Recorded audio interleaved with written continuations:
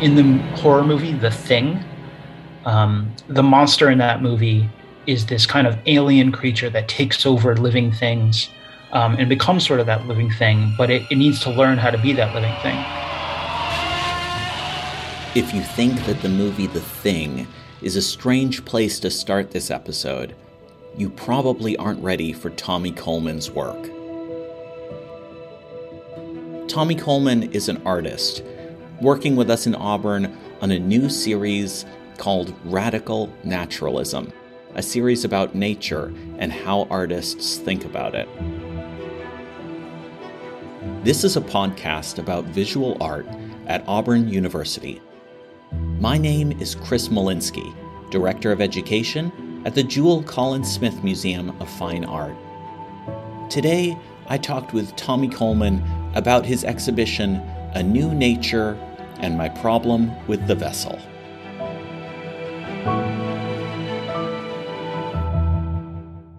Hi, I'm Tommy Coleman. I am an interdisciplinary artist, the residency producer at the Children's Museum of the Arts, and a professor at several universities in the tri-state area of New York City.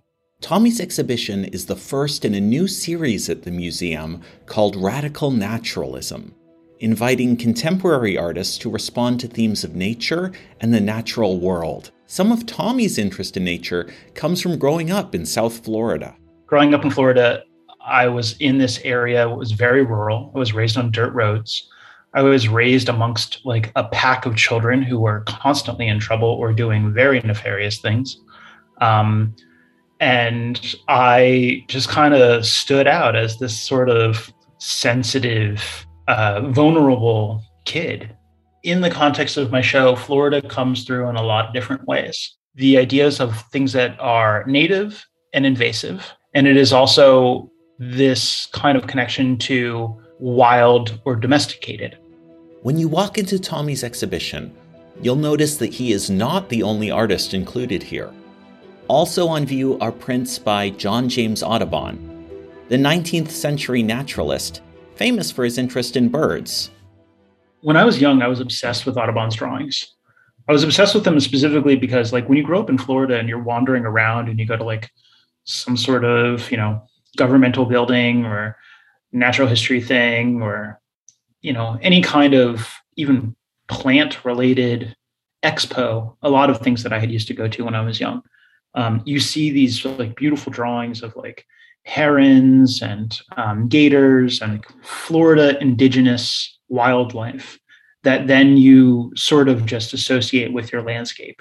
It's almost as big of a signifier as like a flag is, because there are these idealizations of these animals that are from where you're from. They give you a sense of pride of your territory, your nature. I loved them. I really, really loved them growing up. Tommy's work in the exhibition is about 24 objects, mostly sculpture or drawings. And aesthetically, it feels really different than Audubon's work. If Audubon is classical music, Tommy is punk rock. Or to put it a different way, some of Tommy's work kind of feels like a B-movie horror film. One of the most prominent objects when you walk in the gallery is a full-size chain-link fence. The fence has this beautiful dark color and is covered with vines. The color is this like dark, rich, flat, kind of matte blue. It actually is kind of like the exact color of how I remember like a moonlit night in Florida. Everything that is green turns this like really rich blue that you can't really describe. The leaves on the fence piece are what are from a plant called Dioscorea bulbifera, which is also just translated to air potatoes. They are an invasive species that grow out of the ground as tubers and then become kind of like this aerial hanging plant. It takes over everything it's around. It's native to like Africa and Asia and Australia, but is totally not natural to Florida. It has these really beautiful emerald green kind of leaves, very bright and luscious. and they're all heart-shaped. The thing about the plant, though, is that it strangles everything that's around, and it takes away nutrients from everything. I remember coming home one weekend from garage sales that I would go to with my grandmother and my mother. And my grandmother had picked up like a Publix shopping bag full of these potatoes. And she just thought they were so beautiful the way they grew into these vines, and started growing them around in different places. They ended up taking over most of our yard. And it then became this overwhelming beauty that was strangling and destroying everything around it. And from that point on, I really spent most of my youth kind of digging around in our yard and picking up potatoes, and just kind of having to destroy all of this nature that, while we had thought it was pretty, it was also just constantly destroying everything around us. The fence is a new sculpture produced for this exhibition, and it encapsulates much of Tommy's thinking, exploring his relationship to nature, particularly through this ongoing theme in Tommy's work of asking what is native and what is invasive. The vine and the fence become this complicated, invasive object. The vine and the fence are merging together. When you get close enough, you notice the vines are actually growing out of the metal wires on the fence. The vine is the fence is the vine. I'm very obsessed with these two philosophical notions, something called hexaity and quiddity. Hexaity is like the idea of thisness. It is the specificity of a thing. It is about this. And quiddity is kind of, it's whatness. It's the inherent nature of an essence or of a noun, So usually you can't have hexaity without quiddity, and you can't have quiddity without hexaity. This all sounds really nerdy, but a good example would be like in the horror movie The Thing. The monster in that movie is this kind of alien creature that takes over living things and becomes sort of that living thing, but it needs to learn how to be that living thing. It is quiddity without hexaity. It is whatness without thisness. It's sort of like an amoeba, Maybe another way to think about that idea is the problem of what an artist is trying to represent with how they try to represent it, what materials they use, and what methods they use to represent something. In some ways, that's the challenge of bringing a contemporary artist to respond to Audubon, to say there are other ways of thinking about and depicting nature. How does the image of nature frame our relationship to nature? With Tommy's work, he understands nature as something that is introspective, that is a puzzle about himself. Many of the drawings in the exhibition feel like confusing maps.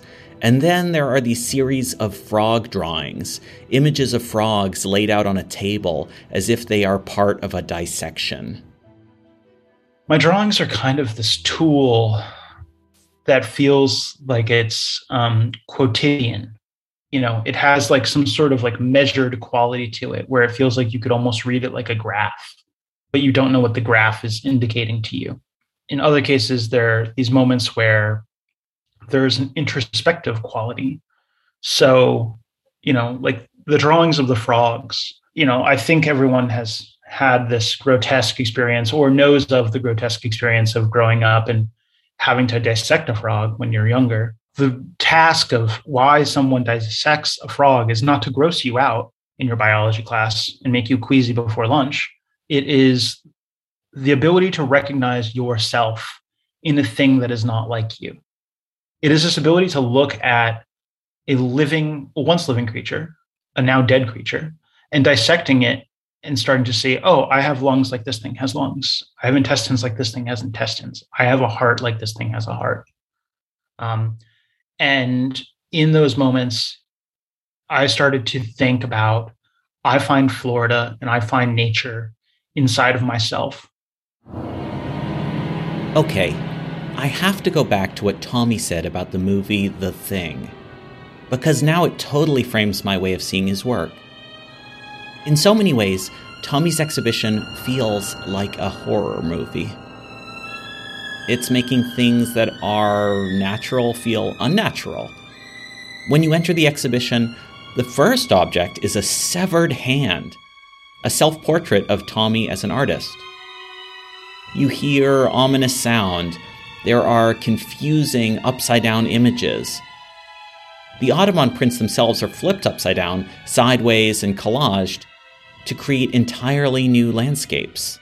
I've always wanted my life to be a romantic comedy, but I've always recognized it as kind of a horror. Horror, to me, is really this amazing thing because it is a suspension of belief. It is like the moment when we make fiction based off of the real, and we kind of hope that the fiction never becomes reality. I think of sometimes of horror as this kind of prayer that something bad doesn't happen.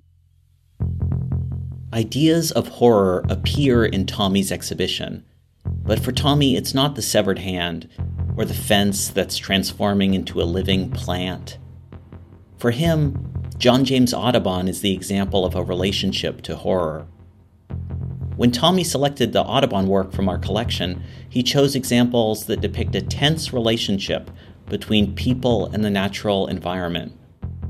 When he combines these images or flips them upside down, he redirects our attention. You have to think about the fox whose foot is trapped in the trap.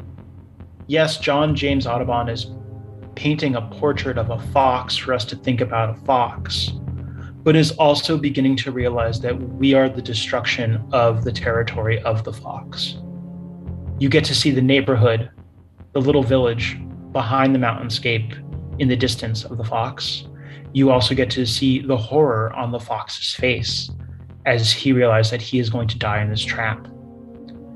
Maybe I'm adding a little bit too much of emotion to it, but there is something there. You have to see the prints in these other orientations, these other compositions to make you think about narrative and the way that narrative seeps through to really help you kind of understand these images together.